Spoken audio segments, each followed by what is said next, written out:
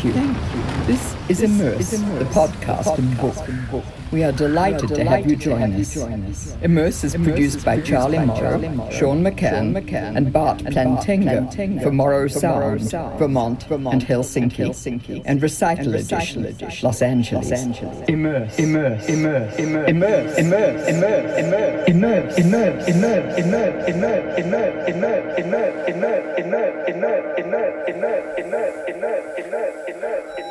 This is Charlie Morrow for Immerse. Sound, light, space.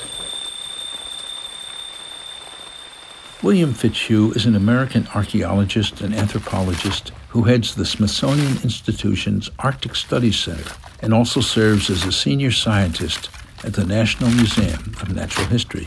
The mystery of the North crept up on me from behind during my teenage years, he explains. Explorations in the forest behind our Chappaqua, New York home, arrowhead finds and readings from Scientific American, and summers canoeing the boreal forests of southern Ontario with Cree Indian guides brought me to the precipice of a career decision. Upon graduation from Dartmouth, he led a crew of Dartmouth students down the Danube by canoe, reported in the July 1965 issue of National Geographic.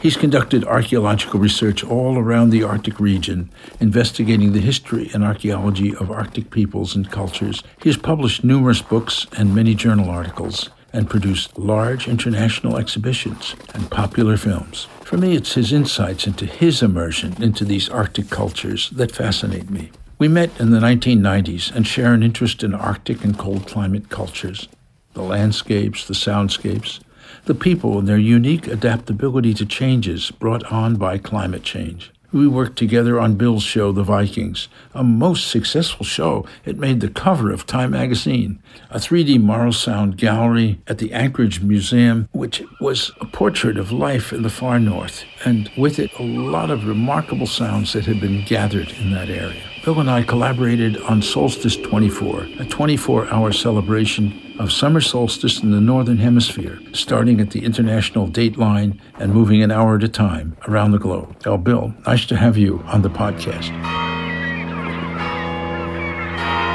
Wow, well, look, some things that you've written are very important to the thinking in the book, and I wanted to ask you a few questions that are relevant. My book is called Immerse. With the development of immersive media and me holding a patent and all, and being the head of the Immersive Sound Committee for the International Planetarium Society, I've wound up with an offer to publish a book, and I've come up with a number of my colleagues have already created interesting articles as part of our collaboration. My position has been that we're born immersed, actually before we're born, and that date, and that what happens is like an onion, as we get more and more tools, we keep on adding more layers. And so I wanted to speak to you about this whole idea of how we are immersed and how it functions for us from an anthropological point of view and archaeological point of view. So I was actually thinking the part that was most interesting that you're involved with is habitat. How we've been immersed in the habitat and had to function. It seemed like there's a lot to be said. But I agree with you. I mean, I've seen so many different environments and so many different time periods. People have been, finding different ways to adapt to their environment, use local resources. And, we've just had a very interesting couple of days here with a lady who's come from London, where she's a fashion professor for one of the London fashion universities. And she's here looking at our fish skin materials in the collections because, a lot of people used to use fish skin the way we use textiles, and especially in East Asia, Northeast Asia, and in the Inuit world and so on. So, materials are amazing, and that's how, people have learned to use them, cover themselves very quickly to be able to use them for social signaling and status and innovative techniques and just basic design and so forth. So, it runs all the way through culture in your housing and your artifact design, the beautiful Bering Sea art that was created a couple thousand years ago, because they had masses of ivory handy and they were getting stimulus from East China, Eastern Asia design, and building in shamanistic concepts into their art to help them catch animals and communicate with animals through art and so forth.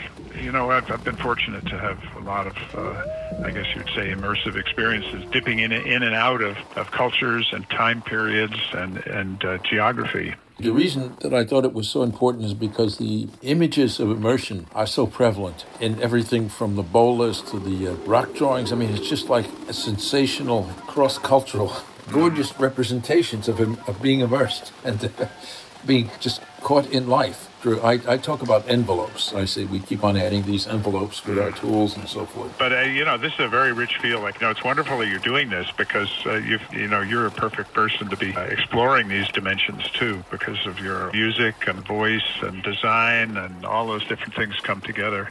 We had a presentation this morning from people from the V&A in London, and they're building a new facility there, and they have planned a permanent gallery as part of their complex for the Smithsonian to utilize.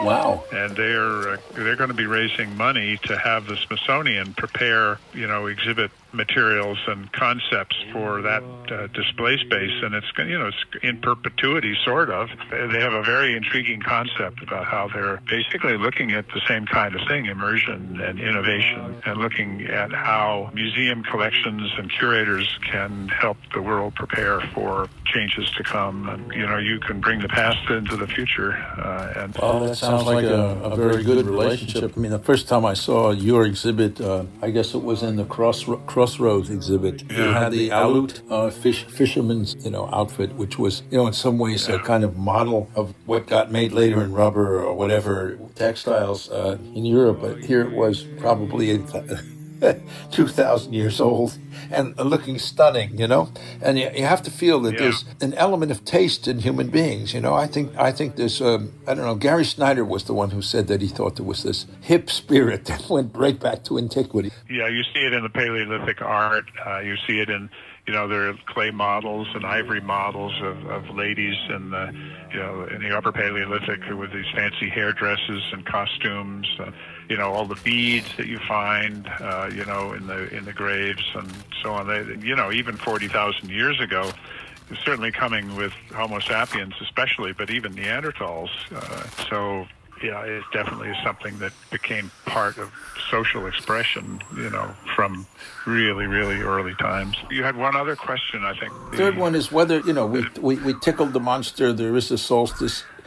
Well, I think somehow I think there has to be a connection between what we were doing and that, because there was never any word of the solstice before us, and we went, we did a good job of advertising it, running around to people and lit some fires. Well, I think it represents the current trend toward humility, which goes back to the historic trend to humility. I mean, in the deeper past, people felt like small people, big world. And we're kind of getting back to we're not out here to harness the world. We've tried to do that, and it doesn't work. So I was reading some of the writings of the fellow that built the Deep History exhibit at the National Museum, and he was talking about stable environment as being a key ingredient to having civilizations advance, decline, or even get wiped out. And it seems that stability can be viewed from any number of directions. And I just thought it would be great to hear some of your thoughts. How do you view this notion of stable environment and life over time? Well, it's a pretty big topic. You're talking about Rick Potts, I guess. Yes, I am, yes. Human origin. Deep time is the other big hall we have, which is the fossil and dinosaur hall and all that stuff. So Rick is just talking about the origins of human Homo sapiens and the earlier forerunners of that. And he's made a big deal through much of his career of climate change, being the driving factor. So when you started asking about stability, and Potts has talked about that idea, I thought, well, that's kind of like odd, because mostly what I've associated Rick's work with was the, advances of hominin forms as a result of climate change, particularly in East Africa, in Kenya especially. And, those areas in Africa are tremendously susceptible to climate change. They get huge droughts, and then they have volcanic stuff that happens. And I've had to evaluate for research prizes at the museum some of the papers that he and other colleagues have done, paleontologists working with him.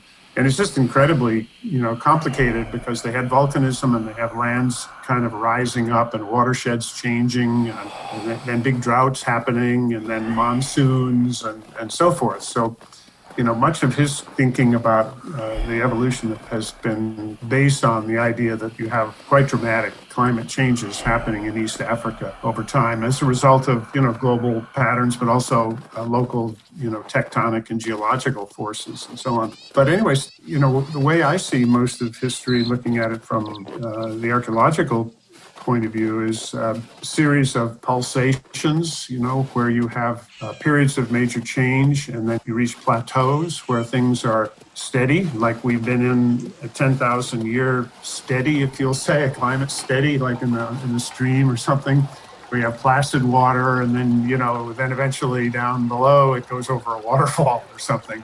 A lot of the changes that I see in the Arctic cultures happen as a result of climate changes that produce a stable period, and then something happens and you either get a warming or a cooling, and that sometimes then triggers animal changes. And we've had population movements into the Arctic from the Western Arctic, from Siberia and the Bering Sea. What we had a long period of stability, which is called the Paleo-Eskimo period, and it was 4,000 years long. People moved in from Siberia into northern Canada all the way across to Greenland in a time around 4,000 to 5,000 years ago, when the climates were relatively warm. There was very little, not too much, Arctic sea ice, but enough. There were plenty of seals and sea mammals, and the glaciers had melted off the land, so there was caribou and muskox. And so they settled down in that area, adapted to it, and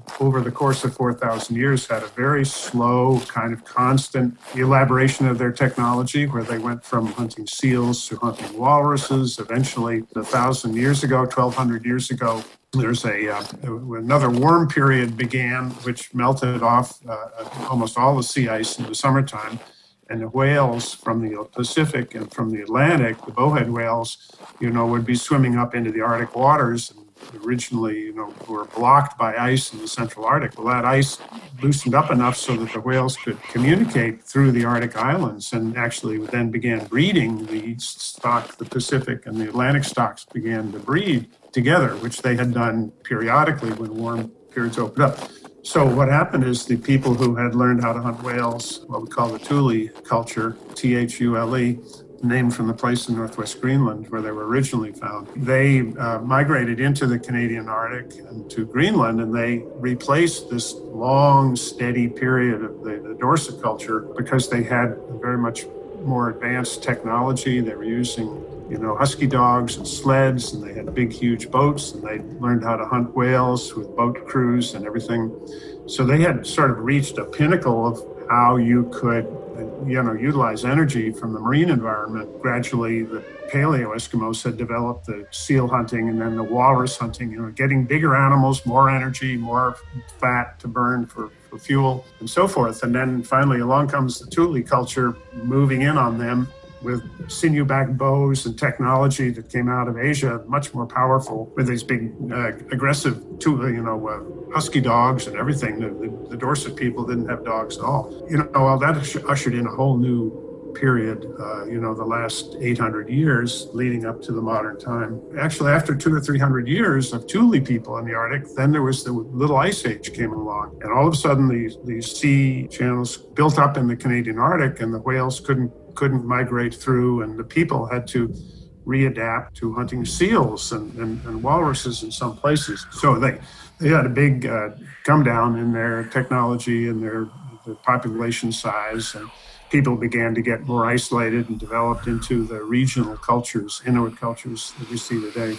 This is true also in Labrador. We had another whole history there with the early Indians. And after the end of the Ice Age, people moved up into the Labrador area after the ice melted back off the coast, and the Indians known as maritime archaic Indians came up from Maine and further south and occupied that coast for 5,000 years in this warmest part of the Holocene. So that's like from 10,000 years ago to around 4,000 years ago.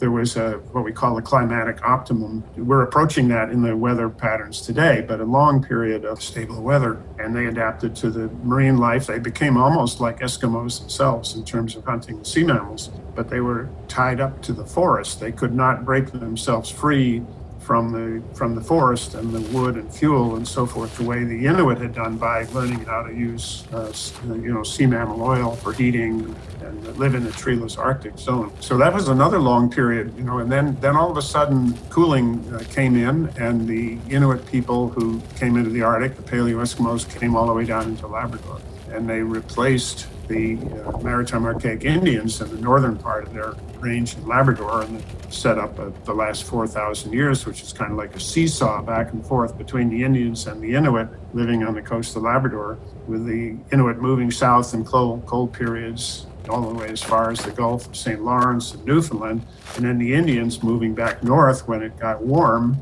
and the Eskimos had to retreat because the sea ice wasn't there and their sea mammals weren't there. There are lots of examples of these cultural stasis and then periods of culture change. And a lot of the change, is stimulated by climate. In the north, you have a very different situation than you do in most other parts of the world, where everything depends on, ice. And so you can have 1 degree of average temperature change, which may shift the balance, in the winter season from open water to closed ice-covered, water, and it just changes the environment in an incredibly dramatic way for people who learn to live on one side or the other. So, I guess you have cases like this in Africa or in other places where you have droughts or monsoons that can come in. But when you have periods when things are stable, then people are able to adapt to those conditions. And, we've just seen, our own civilization take advantage of that now. Over the last, 5,000-6,000 years, we've developed agriculture and urbanism and tremendous new technologies and so forth. And there was a time about a decade or two ago when people were not talking about global warming. They were afraid that the Earth was going to go into a glacial epoch. And it's interesting now, things have shifted dramatically because of the recognition of CO2 and what it's doing to the greenhouse effect. We're in one of those periods of stasis, but the Earth is a dynamic place, and we're not accustomed to thinking of change until all of a sudden it hits us like the COVID-19 virus. And that's going to have a huge effect on the way we do our business and communicate. It's going to drive us into more digital, remote means of communication and ways to adapt other than face-to-face meeting all the time. Sure, it's going to have a very unpredictable but huge effect on everything. It has a huge effect on institutions, for sure, that depend on visitorship in order to exist, and travel being part of business models. I think the travel industry is predicted to have some of the biggest shifts for this period. There's another aspect of it. It was a beautiful piece of talking about how the sun has been in a relatively boring period of its existence, and that it's quite likely that there will be a more active sun in the future, and that would globally affect everything, not just the Earth, but neighboring planets and so forth, because the sun itself has been sustaining these cycles that we're talking about, but within livable parameters. Yeah, and I think I read a little bit about that. The sun is gradually basically warming up, and there's going to come a time when the Earth is not habitable, at least in the way we know it. But that's just an example that, that when things change like that, organisms have to find another way to figure it out. And so our way to figure it out is going to have to be finding other planets, other places to live, or at least to have some portion of humanity living there to be a seed for some new development that happens. But, fortunately, that's quite a ways out in the future. So, yeah, and all mammals, have this exploring instinct, particularly in their adolescent years, and particularly more the males than the females often at that time. But, that's when caribou sort of break out of their herd pattern, and individuals will go off in different directions and, pioneer new territories. And we saw examples of that when we were working in the Russian Arctic on these Arctic islands way north of the coast out in the Arctic Ocean, 100 kilometers north of the coast, and we'd find remains of caribou that had come out there on their own, just being able to smell land and following their noses over the ice and then colonize these little islands out there. And then they would reach a time when they had a really bad winter and they would die, and you'd find their skeleton there. Pioneering behavior is, built into all species, and that's basically what the COVID-19 is doing. I suppose in a way, we're dinner. Yeah, so, in terms of stability, that's the way I think, humans have taken advantage of periods of stability. And sometimes it's climate that disrupts those stable patterns, but sometimes it's just themselves. They use up their resources, maybe they use up their fossil fuel, or they use up the elephants that the Paleo-Indians came into this great bonanza of new fauna that was not familiar with humans and hunting when they came into the New World, and they discovered the mammoths and mastodons and all this big Pleistocene fauna at the end of the Ice Age. And they rapidly wiped out a lot of them and drove some to extinction. And then they had to readapt from these quite elaborate societies with big groups and fancy technology. And we had a period around 10,000 years ago when the big animals were no longer there, and people had to hunt deer and find small animals and begin to occupy smaller niches, learn to use aquatic and swamp resources and birds. There was a big change. There was a very large population drop. We don't find many sites of those eras. And it took 1,000 or 2,000 years, before the Holocene warm period sort of took hold, and then we had this long period of stable, particularly in the east coast of the United States. The Indian groups for the last 8,000 years have been pretty low density and pretty low level of subsistence with hunting and fishing, but no agriculture until really 1,000 years ago. Used a lot of learned to use a lot of sea resources and so on, but very low-key, stable populations. And but eventually what happens is those populations begin to get restive, and people want to experiment with collecting power and making war on their neighbors and so on. And a lot of those kind of things were a natural process for any species. But in our case, in North America, much of the big changes occurred from influence from Mexico and South America, where big empires began, and large groups of people were able to live together, and political warfare and all sorts of trade and everything, and that's began to seep into North America, changing the Indian societies that have been very stable for a long period of time, starting around 2,000 years ago. So, yeah, the world is amazing in terms of the fluxes that happen and some of the impacts that are forced upon them by climate and nature, sun, weather, whatever it is, and then huge numbers of other things by political forces where people just create new systems of governance or control and learn to exploit other people. And then you have other that are not so much the political kind of changes that happen, but the technological changes that people move from a spear to a bow and arrow to a gun and so forth. So a lot of times the changes happen as a result of inventiveness. And think what would happen if the American Indians had rifles when Columbus arrived. We'd have a very different society in North America. So yeah, it's very interesting to see these from the archaeological perspective and to see the different forces that caused these changes. So that's a lot of what we spend our time doing, is trying to sort of factor out, well, is it climate, or is it social processes going on, or was it technology?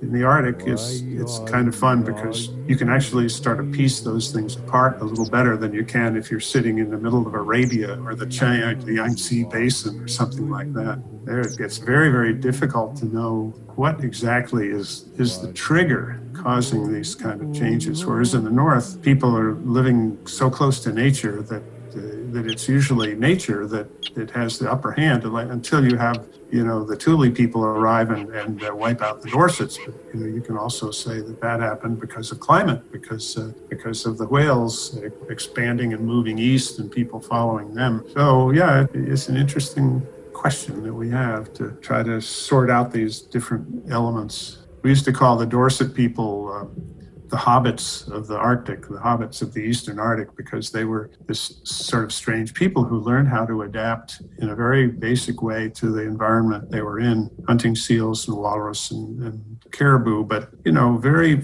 not being in touch with people in Alaska, not being really have much contact with the Indians to the south. And they just lived their lives and developed beautiful art, wonderful technologies, stone tools, and so on. But it just kind of stayed steady state for 4,000 years until all of a sudden they were caught up in a major climate change and the appearance of the Thule people.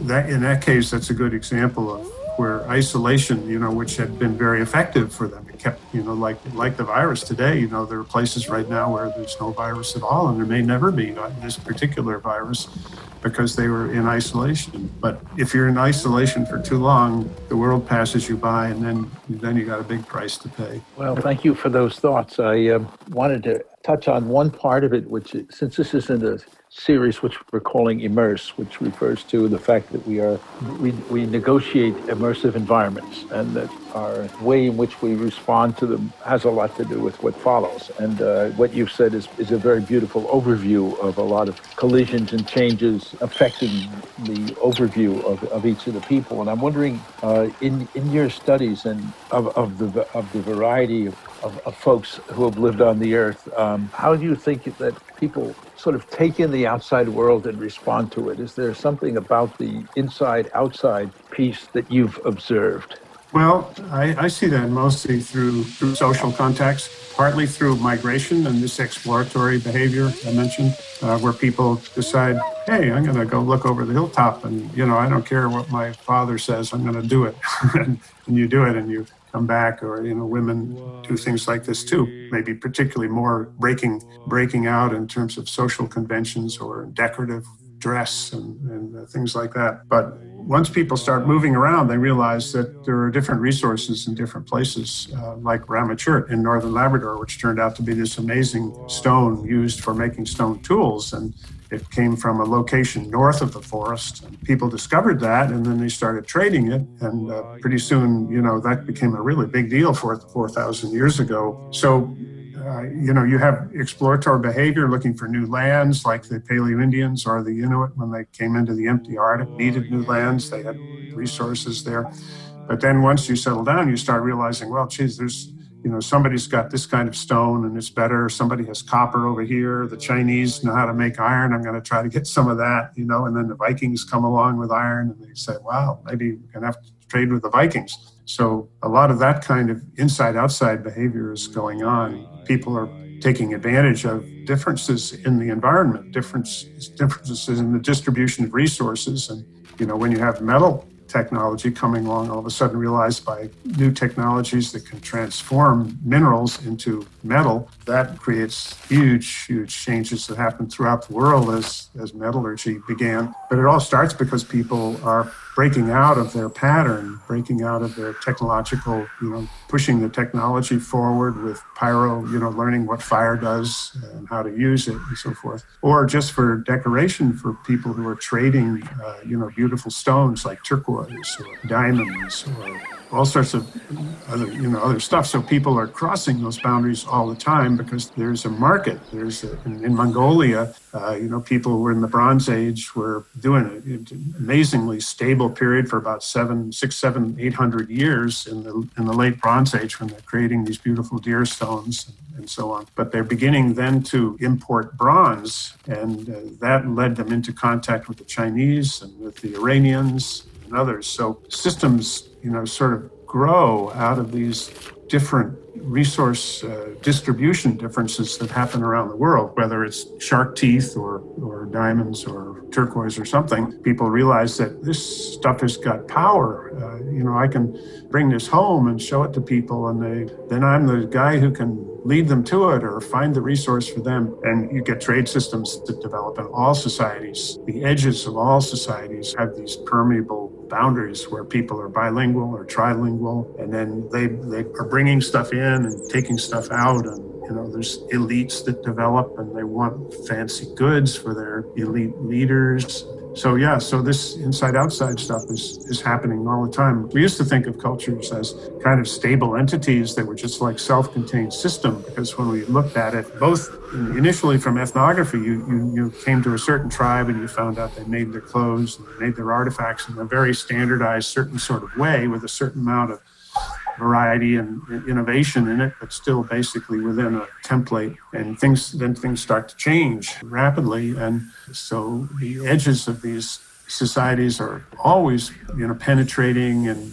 that's where there's a lot of danger, a lot of exploiting, courage required, and so forth. And then you get toward the core, the power center of the culture. But in archaeological times, we also find the same thing. We find these stable periods where cultures are making the same kind of tools, the same kind of houses and fireplaces, eating the same kind of food, the same adaptations, and they will be stable for a period. And then all of a sudden, we'll find a rapid shift, sometimes replacement of peoples, sometimes integrating with other people and mixing and merging. But now we're thinking there is no such thing as an isolated culture. And so what we are trying to do, our science, is to piece together what are the little threads that, weave this whole tapestry together, and following out, which ones are things that are requiring new adaptations or forcing changes, even religion. So, shamanism is another huge worldwide, system of belief before we get into kind of the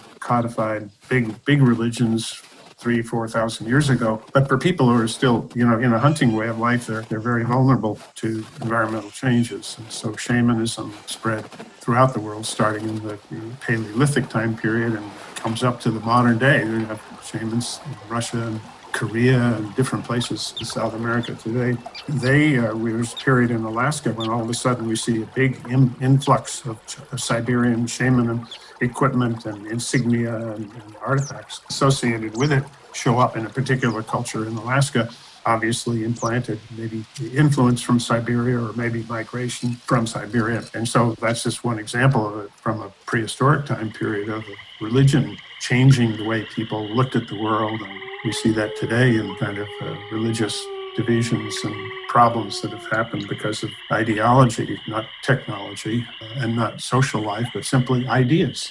Grab hold of people and are taken, captured, used by individuals to create their own, personal power to change things. In addition to the general economics of culture and so on, you have the whole personal issues of individuals who force changes in various kinds of ways. Anyway, I don't know exactly about immerse, except to say that we're all immersed in whatever culture we're in. And I think one of the things that draw people to anthropology is because it's our own way of kind of exploring the boundaries and breaking out of the childhood development, family development that we've had, and looking for other ways that people got along, and exploring.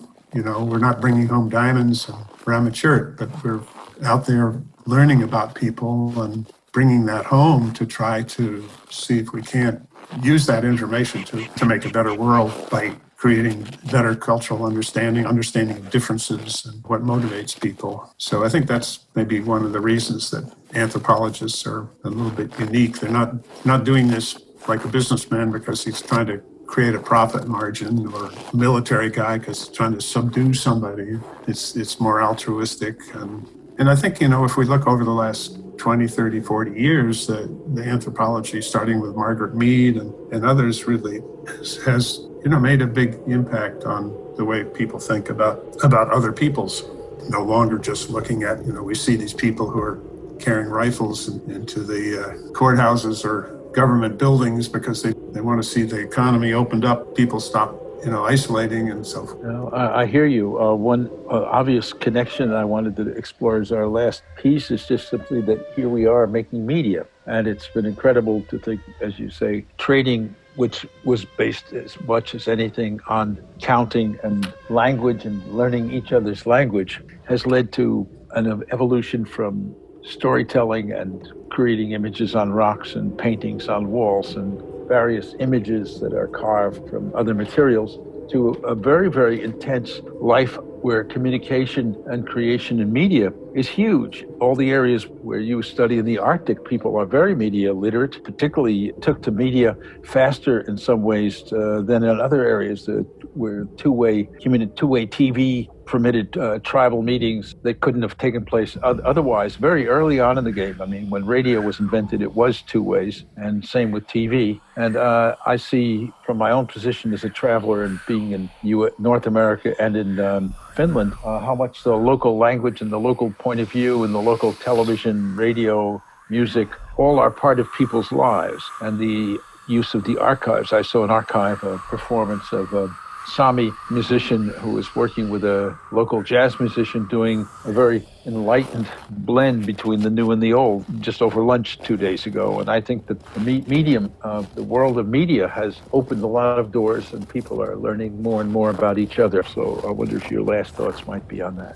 Well, yeah, the same thing has happened with media that's happened with, everything else in our culture, technology, and diversifying and, creating ways to communicate that we didn't have before. And certainly that's something that I've enjoyed because, being able to express yourself and being able to present people with information, examples of ways of living, histories of how people develop and so forth. All of those things are hopefully making people think more about the realities of the world they're in and breaking out of the kind of little capsule that you have when you grow up and first you're in your family and then you get to know your relatives and your neighbors and then you go to school or join the army or something or other. So, your world expands. And the Arctic peoples, they have adapted very quickly. When you think about 1945 in northern Canada, there were still who were starving as caribou hunters in the Canadian Barrens near Hudson Bay. 6 decades or 7 decades, later, they're on cell phones and created structures at the United Nations. And so they've learned very quickly. When I first started working in Mongolia, there were horses riding people up and down town in Ulaanbaatar with a few cars here and there. And this is 2002 or 3 or something like that. And you'd see the guy on his horse and he'd all of a sudden pull a cell phone out of his pocket and talk to somebody on the other side of the world. So an interesting contrast about how technology has changed, particularly the electronic versions. But been very lucky to have kind of found myself in a kind of an intellectual niche where I needed material things to be stimulating me, not just ideas. I like to be stimulated by objects and the way people lived in the world, figuring out how those things came to be. And you can look at the Dorset soapstone carvings that we found that are 2,000 years old, and then all of a sudden, into the 20th century, we have soapstone becoming an art that provides income for northern peoples and created some of the really wonderful sculpture that now is a whole industry in terms of Arctic art. And then people start adapting, like Abraham Rubin, who created the sculpture for the Narwhal show in Inukshuk, which is a traditional form of rock building used as markers, as all sorts of different concepts behind different forms of ways people piled up rocks on the land in the Arctic. All of a sudden you see native people moving in the digital world. So I have sort of a pragmatic approach to my own immersion into the way I think about people in the past. And tourists will wander around off a ship in the Arctic and look, and they'll see an animal and they'll see plants. And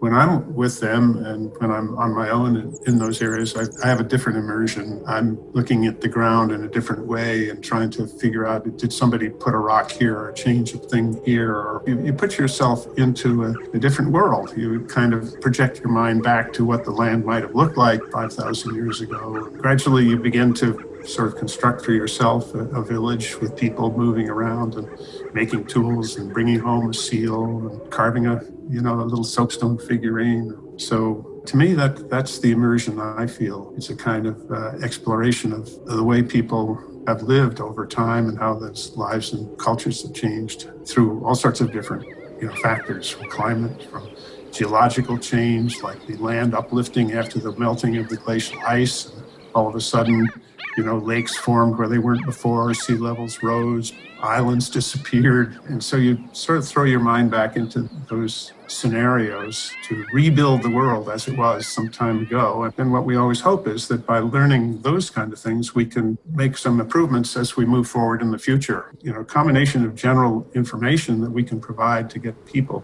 thinking in different ways to improve the world. But we also have to ensure that we have the kind of leaders that will make it possible for us to do those things. So that's where I think anthropology can help us in the future. Well, thank you for sharing your thoughts and your life's work. Moved myself as your friend and colleague to hear you speak, because we have the same reasons for our life's work, and it's inspiring, especially, as you say, in these hard times when it seems forces that are not concerned with the whole world in the best sense are driving us backwards. I think the ideas that you've presented and the actual material world that we have to appreciate in order to be anthropologists of our own lives. Thank you for taking the time to be with us today. Well, thank you a lot, Charlie. I'm really glad you're doing this. It's a fine product. You've always produced really interesting things. So. Wish you a very pleasant day, and talk to you soon. Bye-bye. Bye-bye.